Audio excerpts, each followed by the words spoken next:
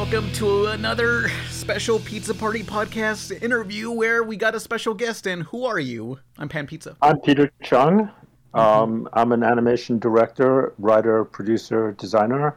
I do storyboards, and right now I'm working on several different projects. One is a project of my own that I've developed and created, but mostly I'm known for having created Aeon Flux back in the 90s for MTV. Are you allowed to say Oh, sorry. Yeah. Are you allowed to say what your current project is? Well, I can't really say very much. You know, there's a lot of animation for adults being developed right now.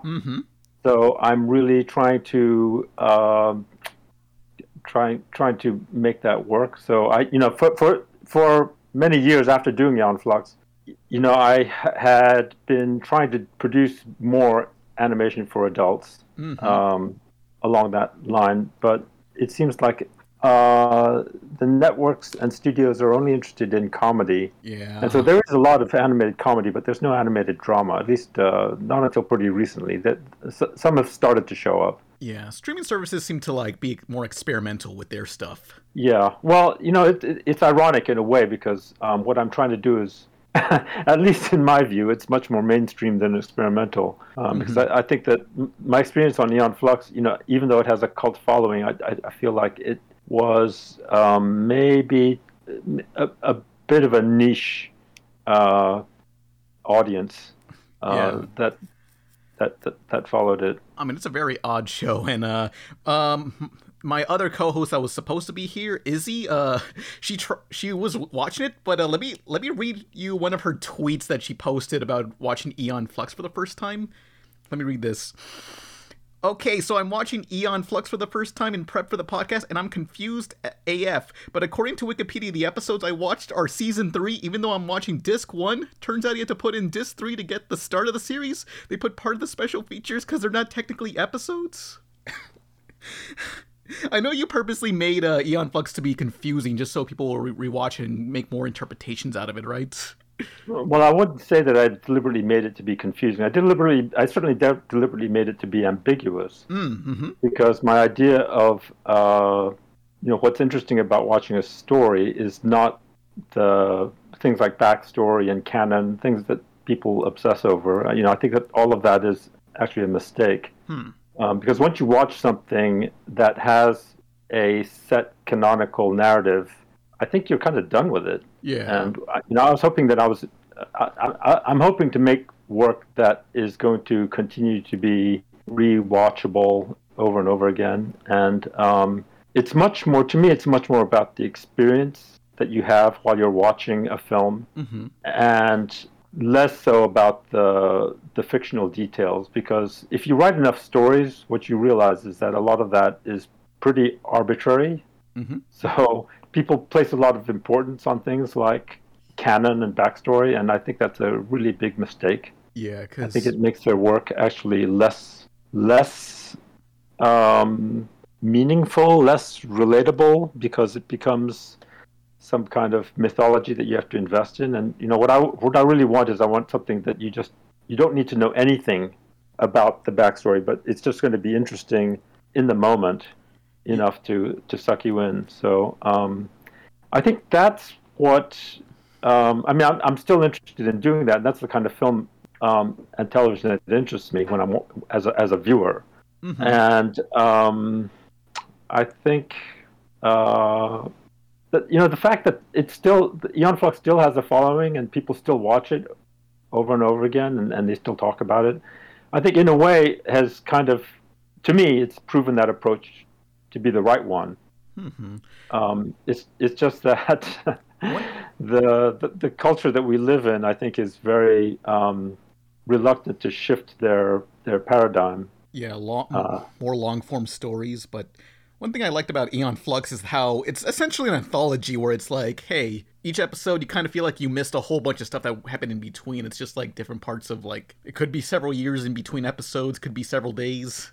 There's a bigger story going on beyond what you see.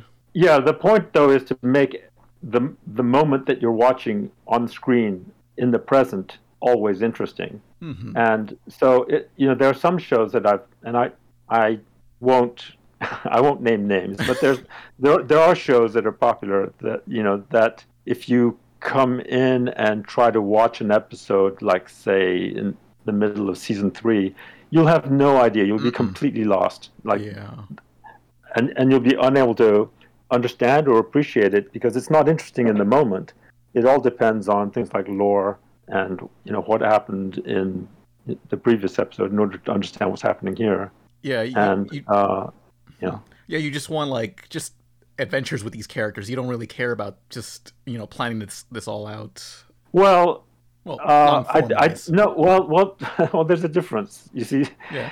And this is what I'm always at great pains to try to explain, which is that you definitely need a story, a coherent story to tell. Mm-hmm. The thing is that don't let the fact that you have an ongoing story happening be an excuse for you to make your film not interesting in the moment. Mm-hmm. Yeah. You have to have both. Yeah, yeah. But very often what I see is that a show will focus so much on creating some kind of ongoing narrative that they forget to be interesting. Yeah, I get you. As a viewing experience. Do you have any shows that like influence the continuity style for Aeon Flux? Like, I don't know, I just think heavy metal and stuff. Well, I've mostly been influenced as far as animation goes with a lot of Japanese shows. Mm-hmm. And I think that a lot of the Japanese shows managed to do that. They managed to be. What I like about the Japanese shows is that they treat animation as film. Well, that's a little ambiguous to a lot of people because I'll say that, but people don't understand what that means. Mm-hmm. Very often. Yeah. So just like there's more timing and more, more time to dwell, I guess, is how I describe it. Filmmaking to me is all about context. It's all about creating context. Mm-hmm. And so it's all about defining moments not through explanation. Do you understand the difference between understanding something through exposition and understanding something through context? Yeah, of course. Well, so for example, I mean, you learn in English class that the way you can learn the meaning of a word is either you can look it up in the dictionary and see an explanation of what the word means, or you can look at the word and see how it's used in context and then go, aha, I understand through the way that it relates to the words before and after that you get a sense of what it means. Like Aeon Flux just let things happen. Like there was not too much exposition too often. Like there was no dialogue in the shorts. Well, I'm not talking specifically about Aeon Flux. I'm just talking about filmmaking in general. So the way you tell a story in film is that you have to get the viewer to understand through contextual means and not through exposition. And that's the problem I have with so much film and television is that they use exposition almost exclusively as opposed to context. Yeah. And so what happens is you get a lot of scenes of people explaining things, or there's a narrator explaining. Yeah, I understand. And it's not cinematic. It's not film. Mm-hmm. So everybody understands that you should never explain a joke. If you're a comedian and you're telling jokes on stage, you should never explain to the audience why it's funny. Mm-hmm. Yeah. You understand that, yes. right? You agree, and I'm guessing you agree with that. Yeah, I mean there is a lot of things where, well, I don't know, I feel like anime is kind of guilty of this too, where it's just like there is a lot of exposition stopping to explain. There is, yes. Yeah. Currently, with a lot of Japanese animation, that is a problem with a lot of. Actually, it's gotten really bad with shows that I used to like, but. What shows would that be? But I'm sorry. What shows would that be? Well, like for example, the latest Evangelion movies. Yeah. They're absolutely horrible because they're nothing but exposition. Yeah, I understand that. Yeah. But a good example of somebody who understands contextual storytelling is Miyazaki. Mm-hmm. Very often he knows that it's much better for you to realize what's happening without explaining it. Mm-hmm. Yeah. I think only movie of his that broke that rule was kind of a Howl's Moving Castle, because there was a lot to explain with the magic. It's about creating moments that, as you're watching it, to get the viewer to understand. This is why I compare it to telling a joke. Yeah, I understand. Because but what is it that you understand? Well, it's just like, hey, let the visuals and context speak for itself. I get that, This is something that I teach, so just indulge me for a moment. Okay. Sorry. Okay, so very often what people are looking for when they're watching a movie or watching a TV show is that they're hoping to feel something, some kind of emotion.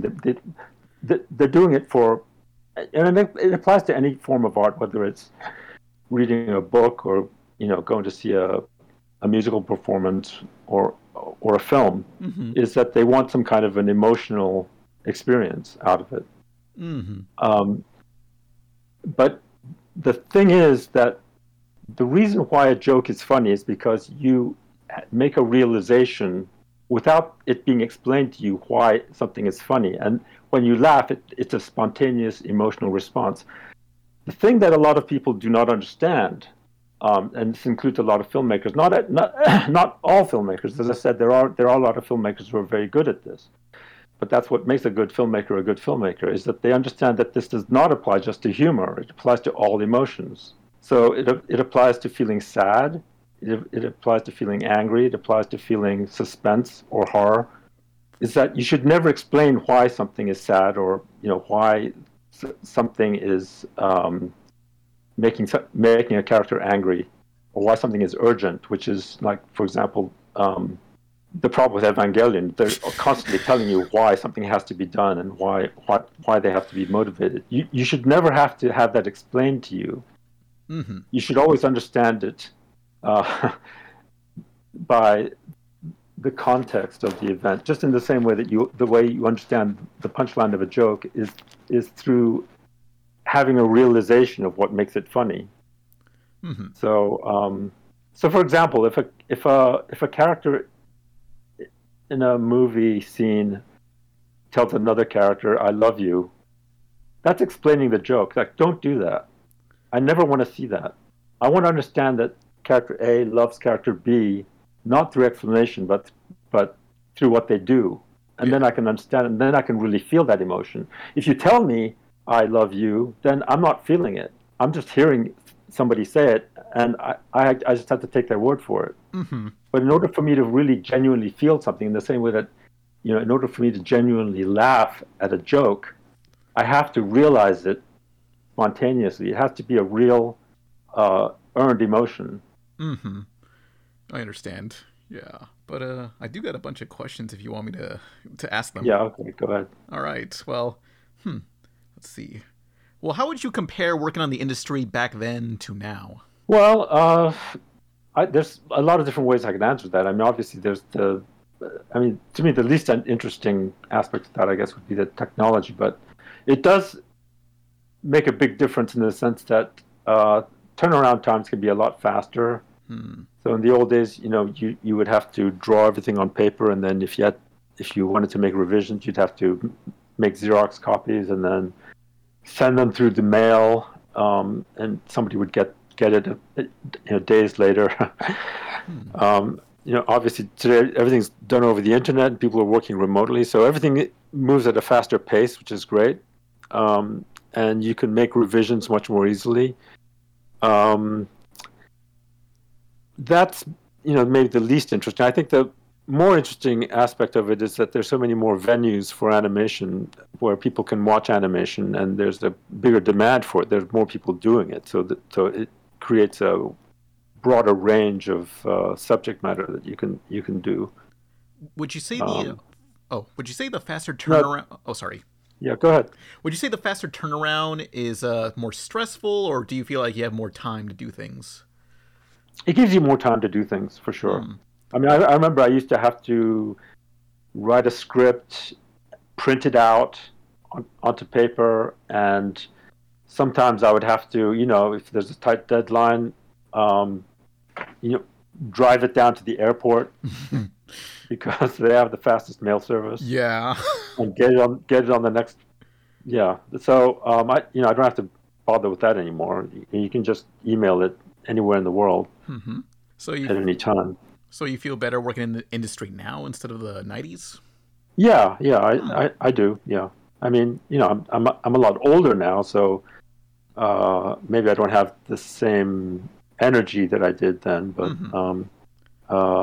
I don't know that anybody wants to go back to the way things were done then. I mean, things like painting cells, using Yeah. paints and brushes.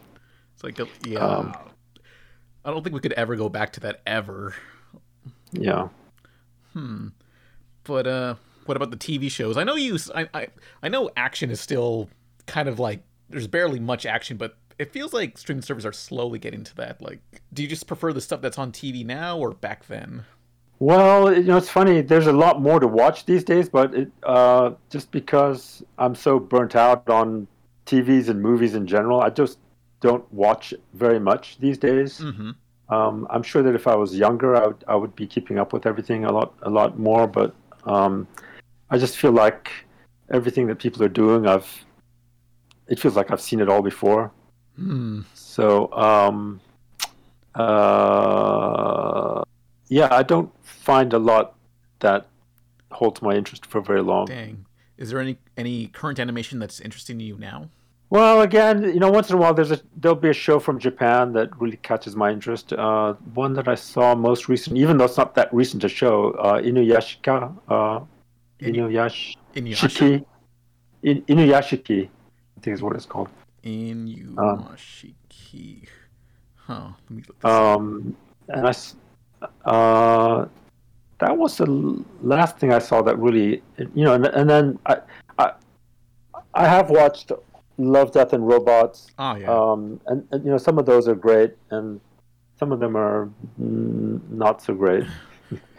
Oh Um, but at least it's opened up the audience for adult animation, adult science fiction animation. yeah. Recently there was a one of the writers for Love, Death, Robots made a rotoscoped animated film similar to Fire and Ice called The Spine of Night. It came out like a few weeks ago. You should probably look into that. But The Spine of Night? Yeah, yeah, I haven't heard of that. I'll have to look into it. yeah, yeah. But crap, what was I gonna say? Dang. But let me see through the Well, other. you were talking about Love, Death, and Robots Oh yeah. and Well, I agree with you. other stuff.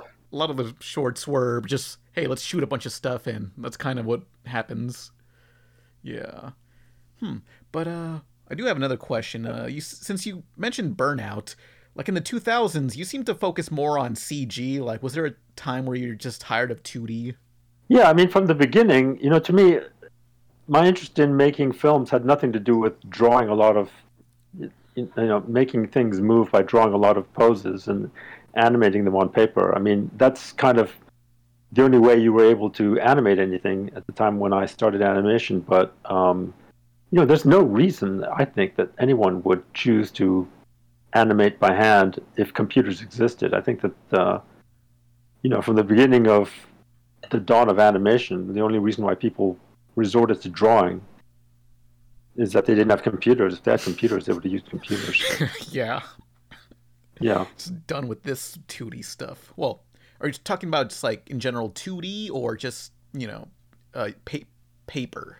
Well, I'm just talking about drawing your animation frame by frame. Mm-hmm.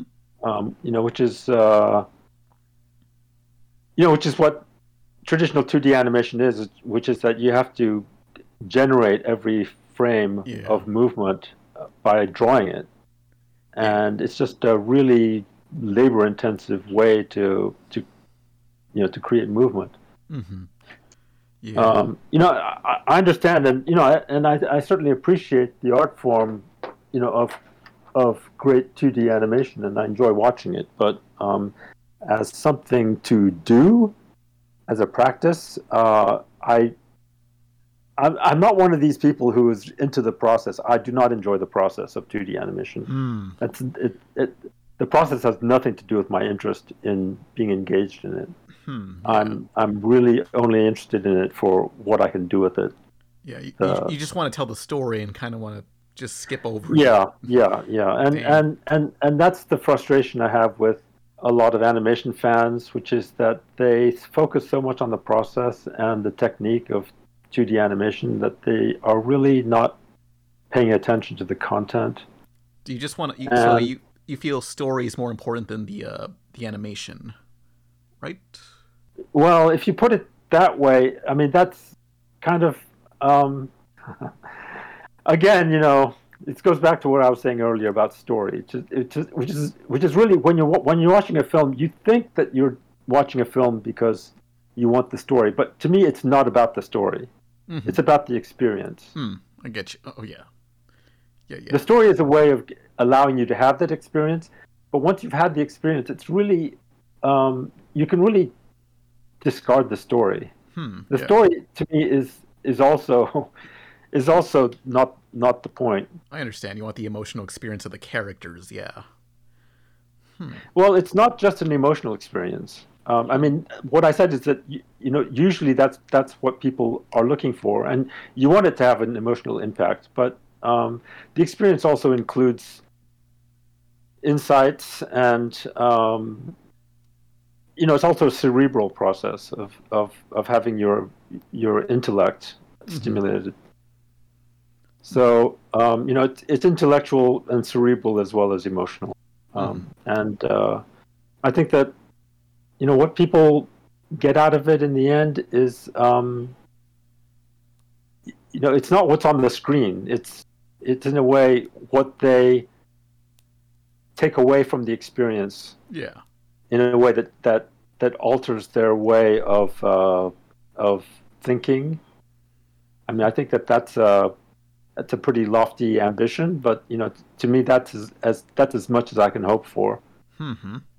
Yeah. Is affecting the way somebody thinks. Mm-hmm. Yeah. But you want me to ask questions about I do have a bunch more questions. If we can talk about your earliest work, I believe it's Fire and Ice. You worked on that? Yeah. So I worked on Fire and Ice. That was my first professional job. Mm-hmm. I'd always been a big fan of Ralph Bakshi and Frank Frazetta, so that was like a dream project for me at the time. Yeah. Were you straight out of college or what? I had just finished my second year at CalArts. Mm-hmm. My second year at CalArts, which was actually my the last year that I went there. I went to CalArts for 2 years and then started working. Yeah. But you went on to work on a bunch of stuff like commercials and stuff, and do you think do you have any of those commercial reels still saved? Well, people ask me about where they can see better quality versions of some of those commercials, and the thing is, people don't remember this, but standard definition TV was the standard. Mm-hmm. There was no such thing as HDTV, and so those commercials were never produced to be seen on an HDTV, and so you look at them now on your computer, and they seem very, very low resolution. But that's the way that they were. That's the way they were made, and that's the way they were aired on television. Yeah, well, there's still some that are just still compressed to hell thanks to YouTube. So it's someone out there has to have a better VHS copy. Yeah. Well, I do have digital masters of them, but still compared to an HD master, they're not. They're still. I think they may be 640 by 480. Oh, it's still pretty good compared to what you may find on YouTube. Yeah. But moving on. Let's see. You worked on Transformers the movie and the series, and you want to explain what character you worked on? Well, I wasn't working on a character as an animator, if that's what you mean. I was a storyboard artist, so you're not really working on any particular character. Yeah. Yeah. You're just taking whatever. Yeah. Yeah, but my friend Izzy, who was supposed to be here, they're a big Transformers fan, and I'm sure they would have appreciated that you worked on that planet monster thing. I'm not a Transformers fan, so I don't know the name of it. Unicron, yeah. Unicron. So, yeah. Yeah.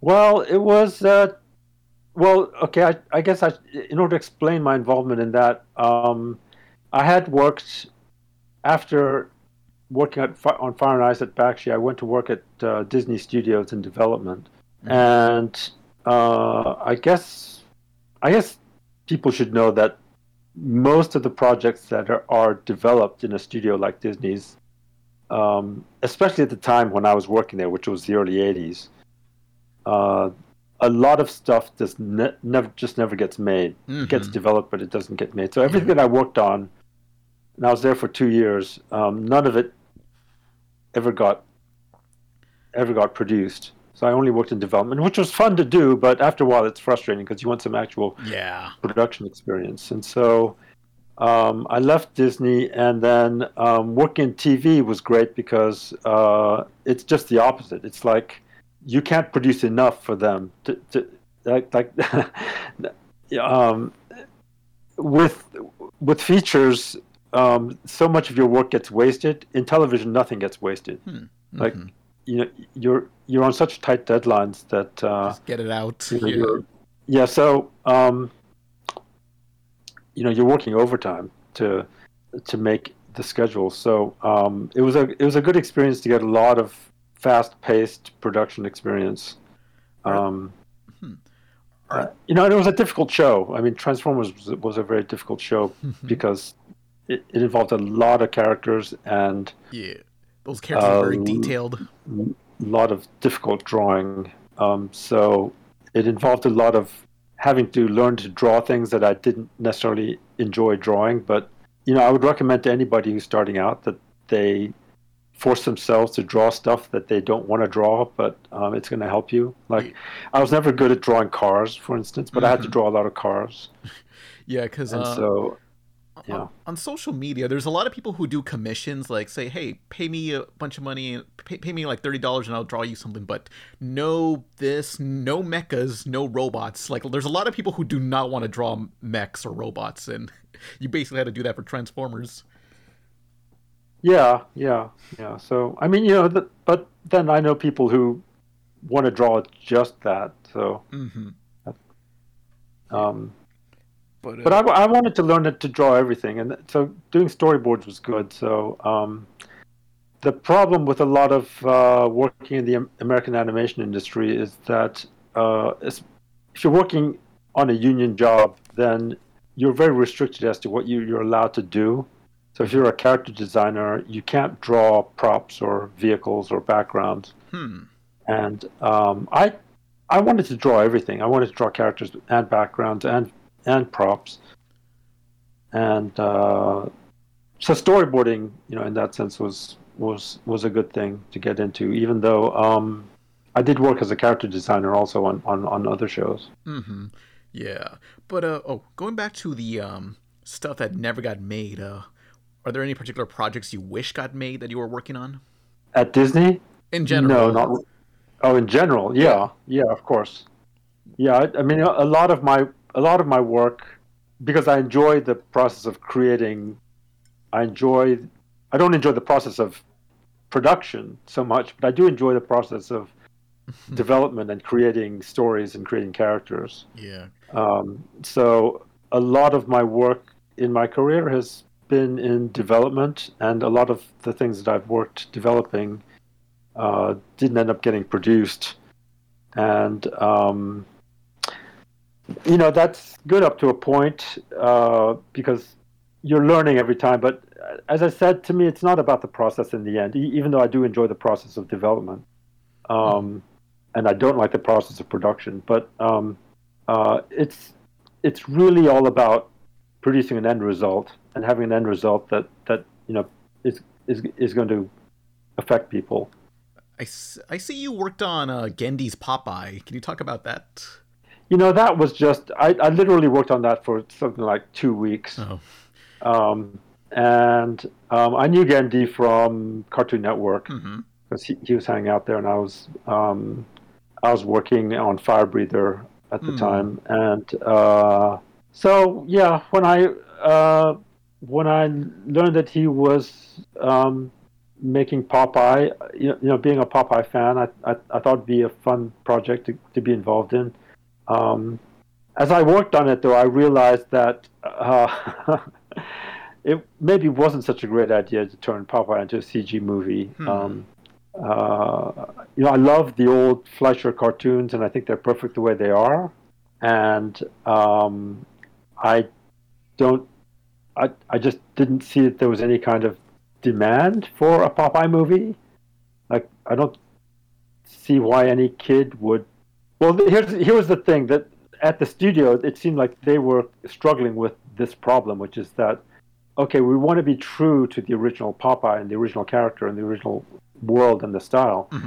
But, the original Popeye was set in the 1920s or 30s. Yeah.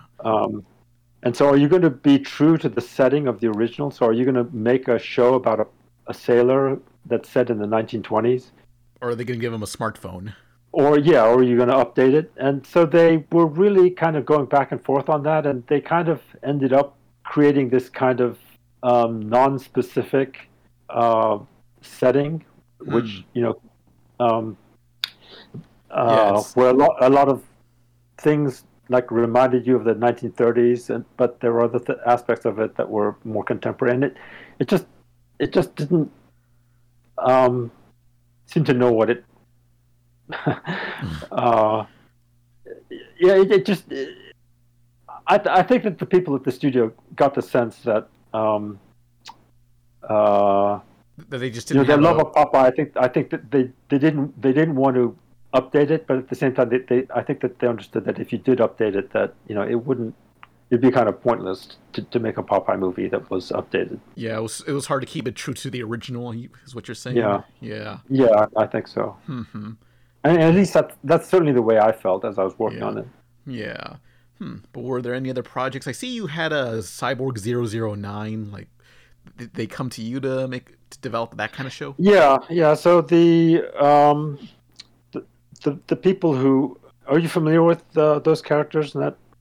I watched a few episodes of the 2000s show. Yeah, I mean every 10 years or so they do a revival of it. I mean it's a classic. I mean everybody in Japan knows it, and I grew up with it. Mm-hmm. The original 1960s version. I loved it as a kid. Mm-hmm. And the people who had the rights, I guess the Ishinomori estate was interested in making something that was for a world audience, not just for the Japanese audience. But so they contacted a producer, and the producer contacted me and asked me to write a treatment. So I wrote a treatment, and I'm actually very happy with the treatment, the way it turned out. And maybe someday, maybe by the time they make the 5th or 6th, reboot of those characters, that maybe I'll get a chance to get that one made. But they did make one in CG. I don't know, maybe about 10 years ago. I didn't think it was very good, but it was too realistic. It didn't stay true to the Ishinomori style. Uncanny. Yeah. But is there any properties you wish you could work on in your own style? My own projects that I've developed. There are several of those. Well, like simple. A pre-existing IP that some a pre-existing one. Yeah. Well, the Cyborg 009 one would be probably the top of that. Yeah. Since I was a fan of that, and I did a lot of work on it, but in general, no. I guess I'll answer your question that way, because sometimes I have been asked to work on shows like superhero shows and things like that, and I'm just not interested in doing the 100th version of Batman or Superman or Spider-Man. There's so many people doing that, and I'm just, I don't want to piss off a lot of people, but I'll just say honestly, I'm just tired of superheroes. Yeah, that's understandable. I guess we can go back to further down your career. How about working on the Rugrats? What was that like? Because besides that being the reason why you worked on Aeon Flux, like, did you enjoy working on Rugrats? I enjoyed it in the sense that it was my first time directing. Mm-hmm. So I saw it as a huge challenge to create a world where it's really the world seen through the eyes of a baby, and so it gave me a chance to really explore a very visually rich, put it that way, that perspective. Cinematic point of view, cinematic perspective. Yeah, like so I worked on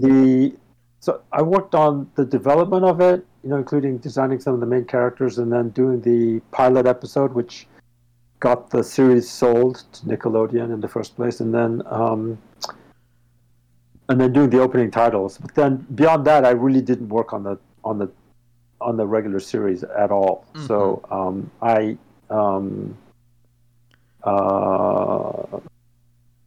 don't know.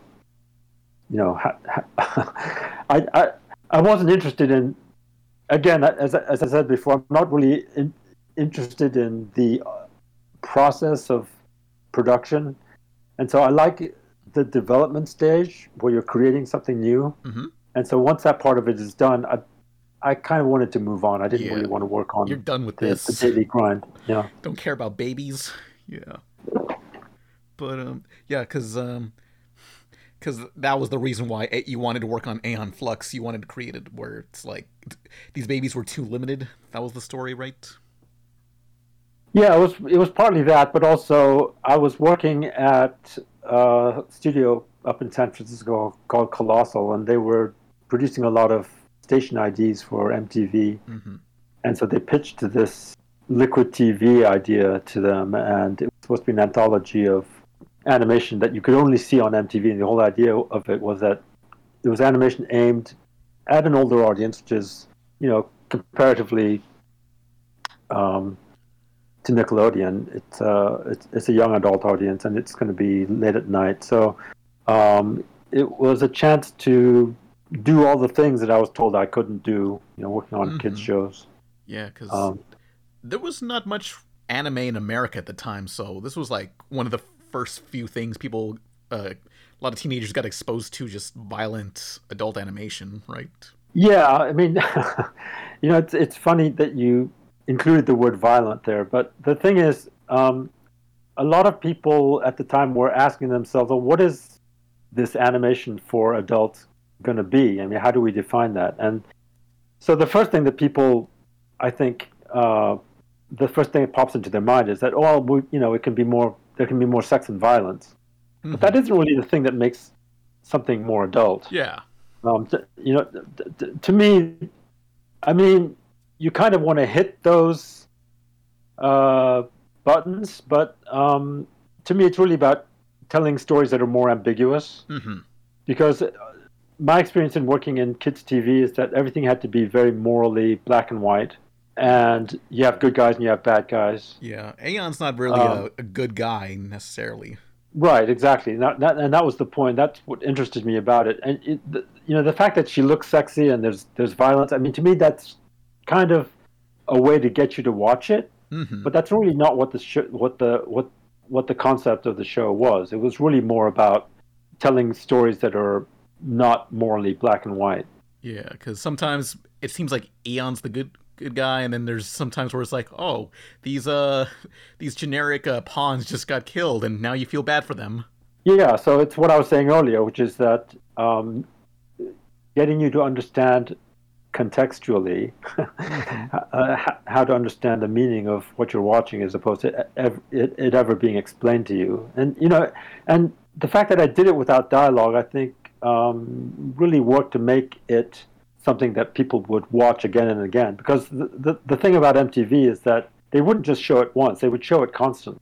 They would repeat it over and over and over again. And I knew that they were going to do that, and I wanted to make something that if you happened to be watching MTV and it came up again, you wouldn't go, oh, I already saw this, and switch the channel. You'd be like, oh, I saw this and I want to see it again now.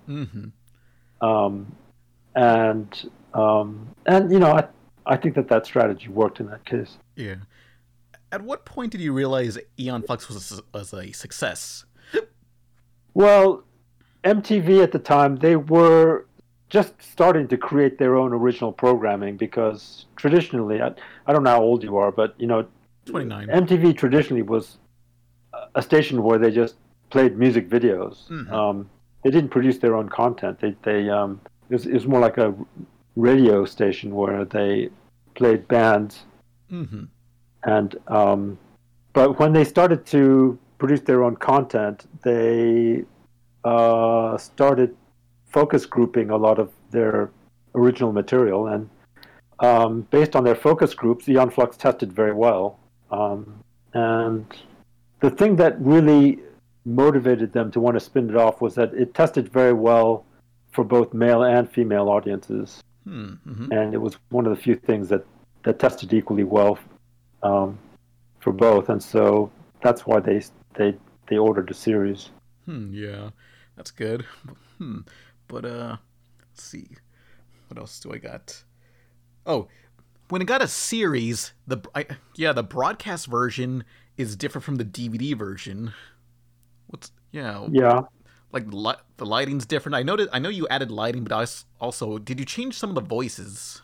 There was one voice that I never was happy with in the original version, so we did re-record one voice in one episode. Mm-hmm. But I don't think anybody's complained about that. It's a tricky thing because people watch something on TV and that's the version that they're used to, and when you tamper with it, or you keep working on it, I'll put it that way. You're not really tampering with it.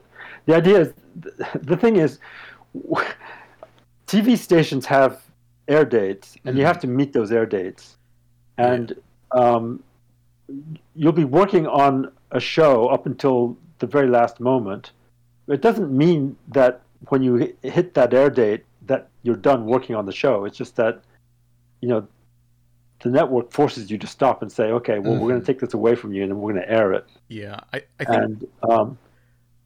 And so with the DVDs, it was a chance to go back and actually finish the episodes the way that I had intended originally to. Mm-hmm, like the director's cut, yeah. Yeah. Yeah, because I think back to that one George Lucas quote that basically said, movies aren't finished, they're abandoned. Yeah, it's not true of just movies. It's like any form of art, any painting or any screenplay or it's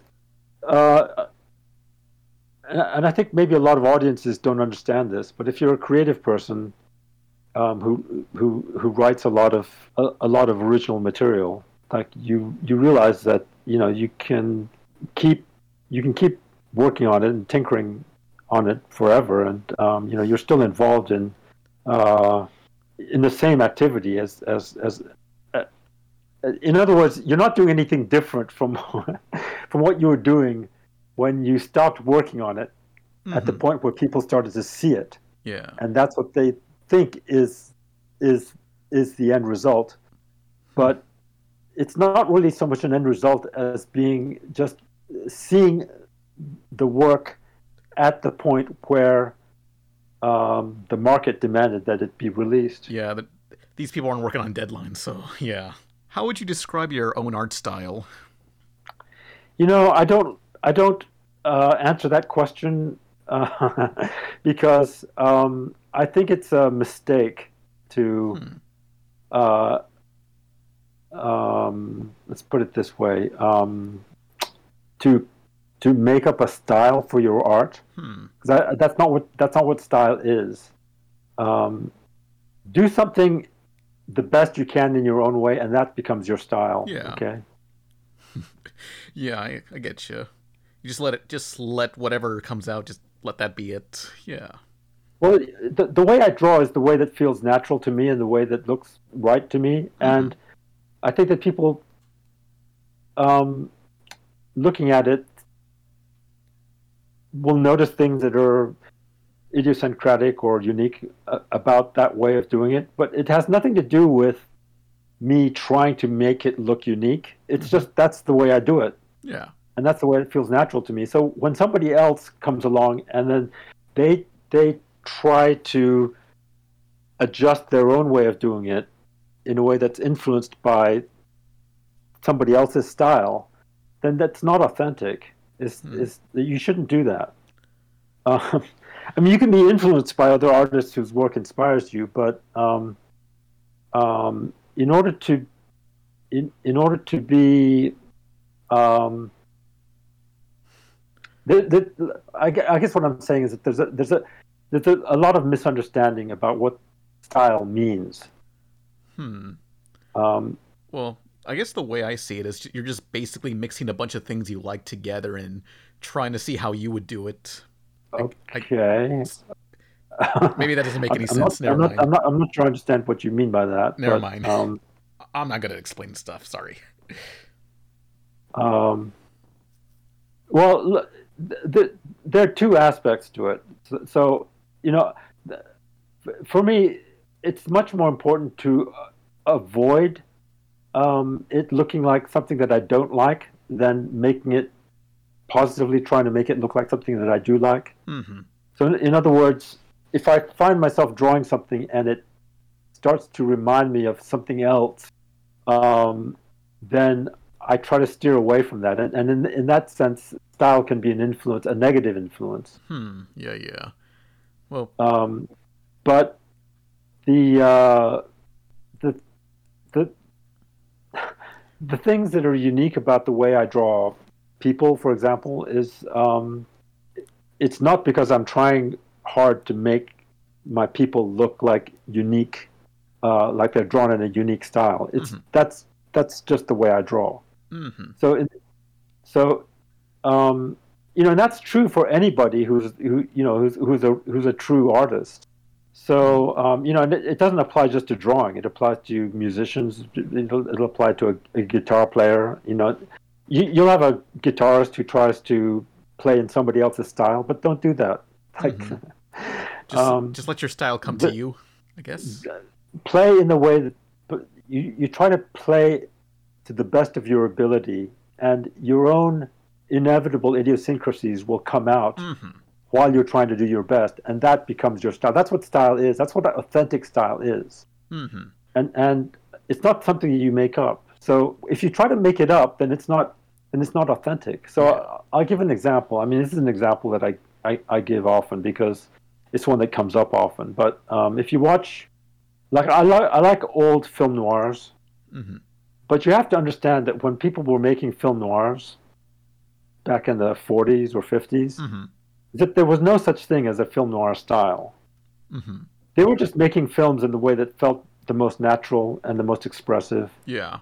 And the most, and in the best way that they could. And then somebody, like a French critic in the 1960s, came along later and noticed certain similarities in the way these films looked and the way they felt, and gave it a label, and then it became known as a film noir style. But so if somebody today sets out to make something in a film noir style, they're appropriating something that's not their own. Yeah, something that was just natural back then. Yeah, so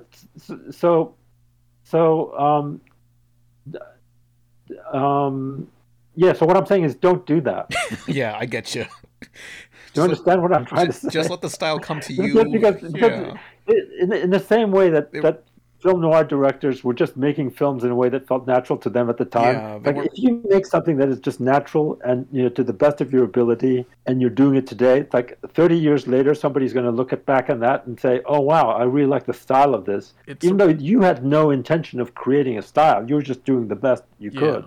It's a throwback. But somebody 30 years from now is going to look at that and say, "Oh wow, this really has this very interesting, 2020s style." Yeah. But that's what style is for style to be authentic, it really has to be unconscious. Yeah. This Anyway, this reminds me, you ever notice that a lot of American cartoons are doing, I don't know, it feels like there's a lot more reliance on references or just like shot for shot, essentially remakes. It annoys me. Don't do that. Don't do that. I understand. Don't do that. And and with the anime, like anime has become a style, and you'll see like American animation productions like try to do something in an anime style, and like don't do that. Yeah. This also reminds me, like, with Aeon Flux's future setting, like, it doesn't look like any other future setting I can think of. It's, everyone else does the Blade Runner thing, and you kind of have like this concrete oil refinery future with tentacles or whatever. I don't know how to describe it. Yeah. That's what I also appreciate of the show. Well, a lot of that, I mean, that I guess I look at it a little differently, but I've never been interested very much in atmosphere as a visual artist, and so like using lots of lights and shadows. My 2D work is very flat looking, and that's I think, and that is definitely a deliberate choice, but it's also one that is intrinsic to the medium because it's an unnatural, and how shall I say it? It kind of defeats the advantage of working in 2D animation to add a lot of shadows and atmosphere, because what's beautiful about 2D animation is that it's the clear line. It's the traditional classical 2D animation understood this, and there are some illustrators like Mobius, for example. I'm very influenced by Mobius as well. But Mobius and Hergé, for instance, use what's known as a ligne claire, which means clear line in French.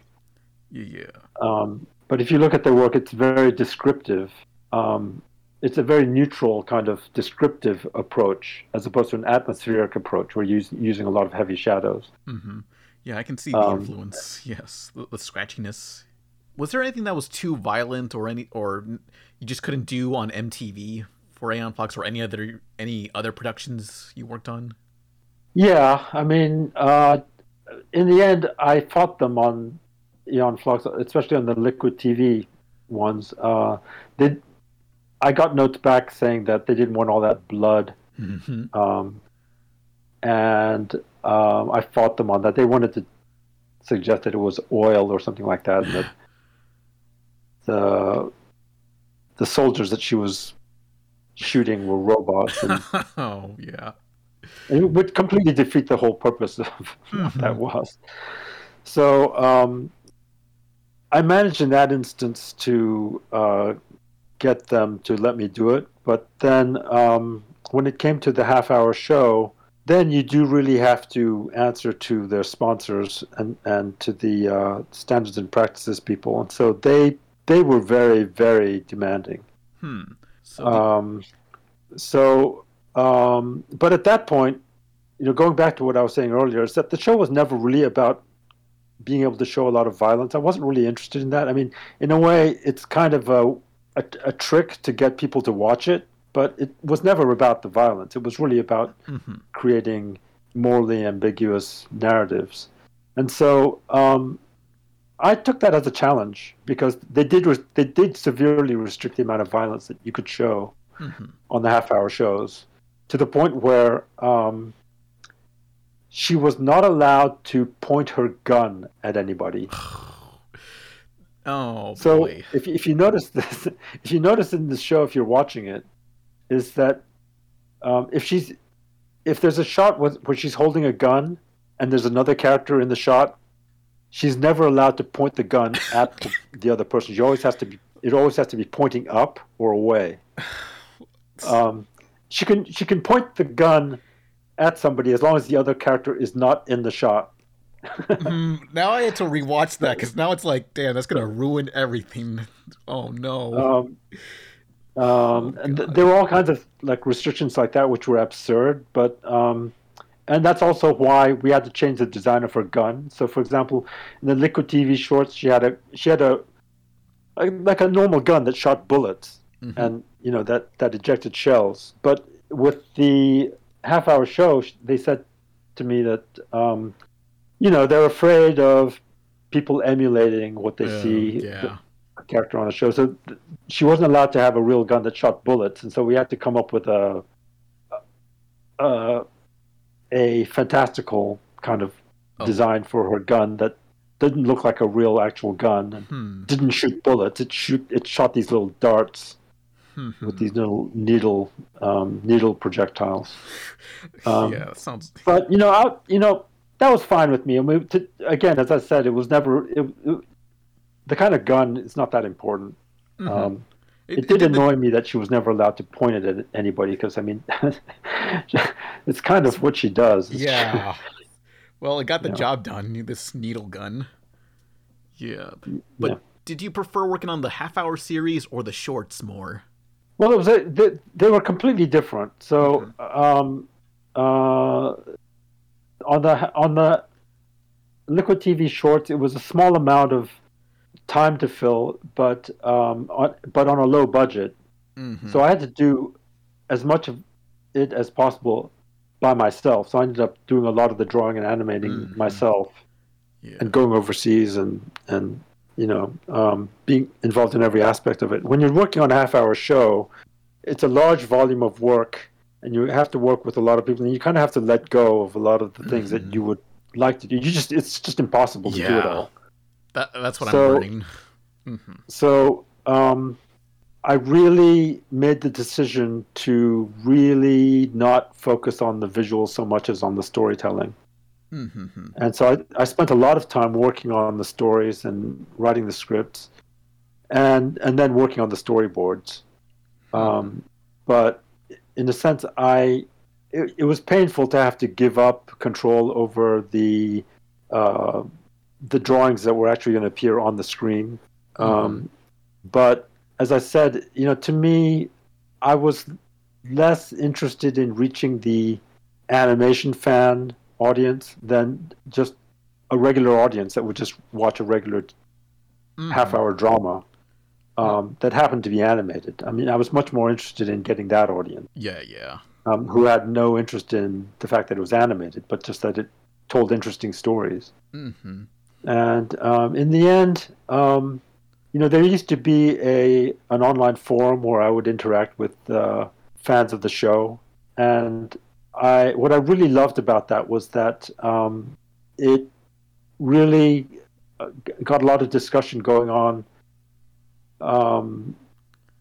with people who were really interested in talking about the story and about the characters and about the ideas. Yeah, like different interpretations and stuff. And not talking about the animation, because I find talking about animation to be pretty boring and tedious. And, and honestly not that interesting.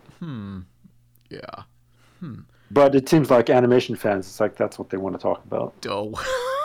Oh man. Yeah. I understand this. But would you ever want to return to Aeon Flux? Yeah, so I did do some development on some I don't want to say reboot, but just some revival? Different versions of Aeon Flux. One was for the heavy metal movie, and one was for a proposed home video version. I was interested in doing a standalone video feature. And I actually proposed this to MTV at the time when the movie was coming out, the live-action movie was coming out. But there wasn't enough time, and the financing was going to be. Anyway, I have my way of answering the question is I have a lot of material that I've written. Yeah, you want to come back? Yes, hasn't been produced, and so yes, I would like the chance to do that. And I'm hoping that I will at some point. But it's not the first thing on my agenda. I think that. Excuse me. I have a new original project that I want to get made, and that's the more pressing and urgent thing. So if I do that and that's successful, then that'll give me the open more doors. The chance. The credibility, the whatever I'd you love want to call see it. what you have planned going on, but Well, the thing is, I think that there's still this perception of Aeon Flux as being somewhat cultish and being, as I said, a niche audience.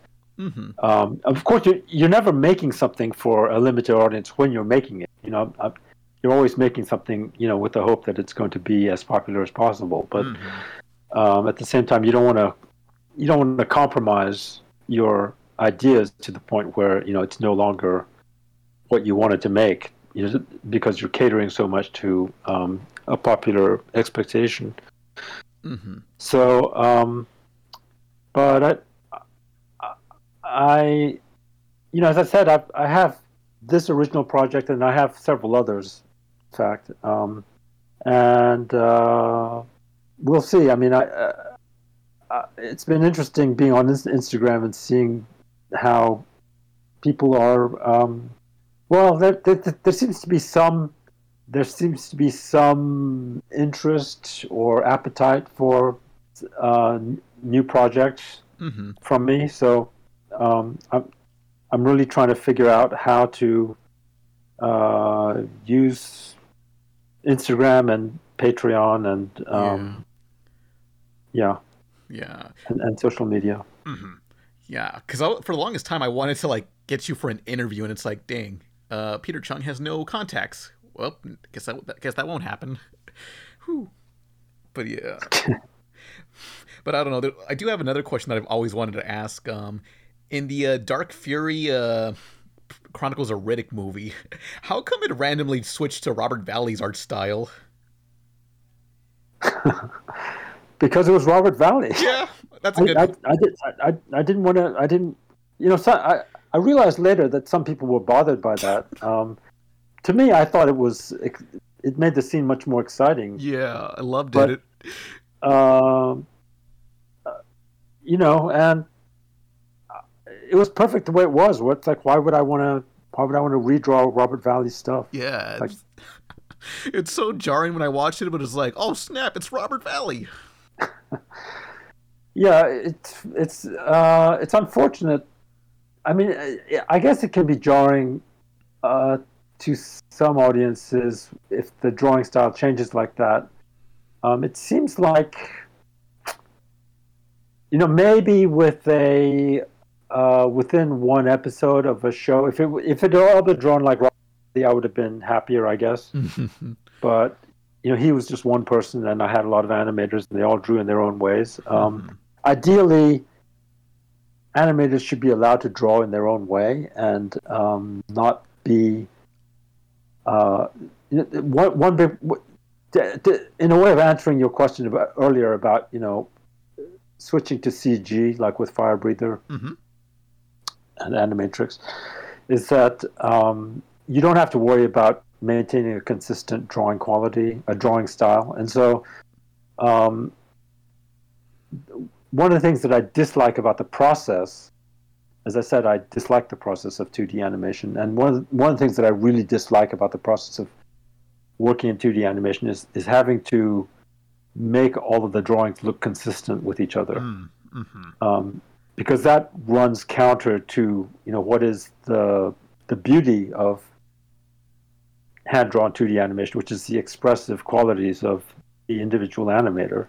Yeah, and to fix everything and put it on model, it's a huge pain in the ass to do that, and you're not making the work better. You're making it worse.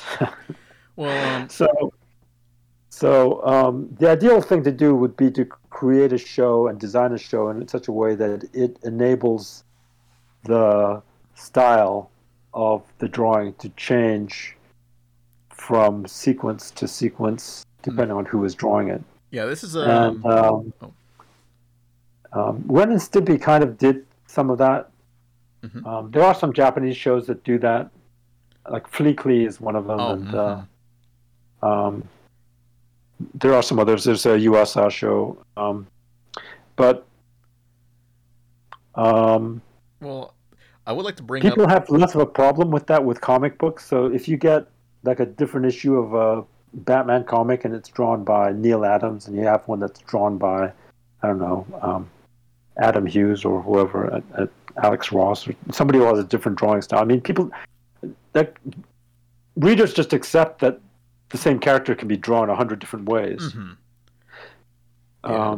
But it seems like when it comes to animation, there's much less acceptance of that idea. Yeah, there's a lot of people that are like to point out, hey, Steven Universe, the characters completely change depending on the shot or whatever.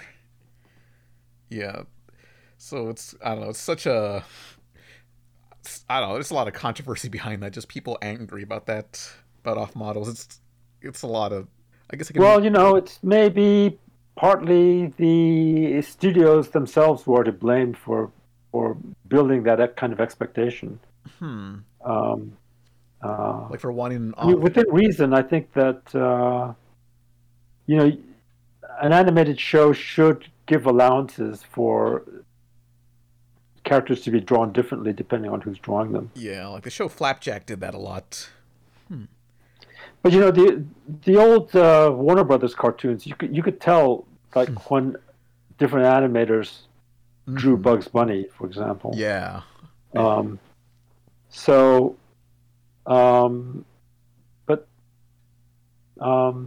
as it's all good. So you don't want the drawing suddenly to turn bad. Yeah, but, yeah. As long as it looks competent, I guess you mean. Yeah.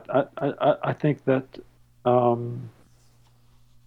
I don't know what it is. I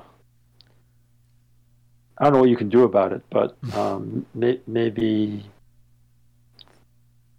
expose animation audiences to the idea that that's acceptable. Yeah, hopefully. I try to. Yeah. Yeah, but I guess more questions, unless you can leave any time. You can tell me when to stop, but I don't know. Well, I'll follow up. I mean, I can end on this. I listened to your conversation with Diego Molano, who created Victor and Valentino, and I was working on that show. I was surprised you didn't mention this, but the reason why I worked on that show was that they asked me to do the opening title sequence. Mm-hmm.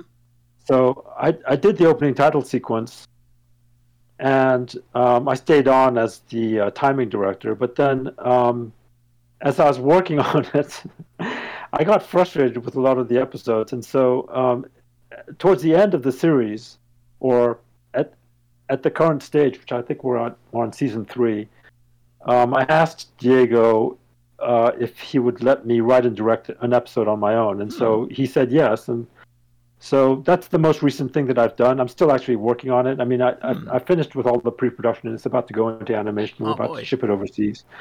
But that's going to be something that I think is going to be an interesting... I mean, to follow up on what we were just talking about, because he allowed me to redraw the characters, Victor and Valentino, in my own way.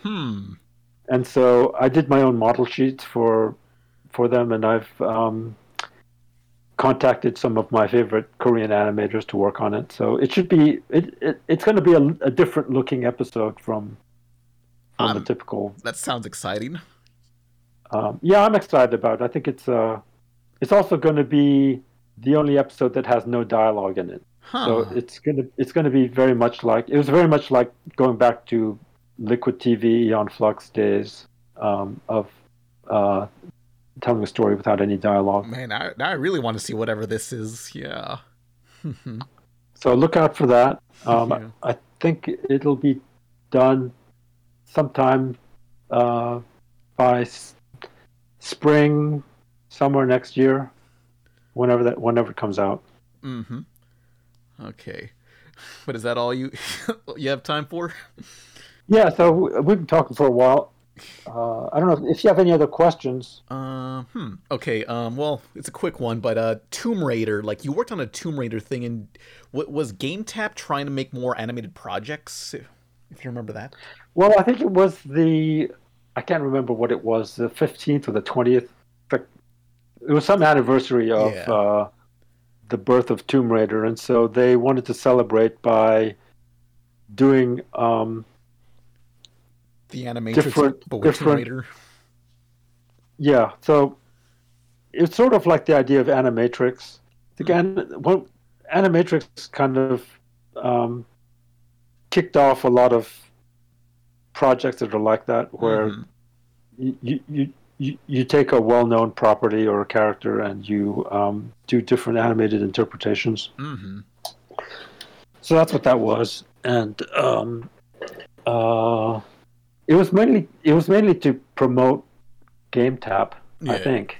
I think so, yeah, because that was like Netflix before Netflix, essentially, but for games. Yeah. Yeah. But I guess that's all. But I did enjoy working on that because they gave me a lot of creative freedom. The whole idea there was to do something to put an individualistic spin on a well-known character. Mm-hmm.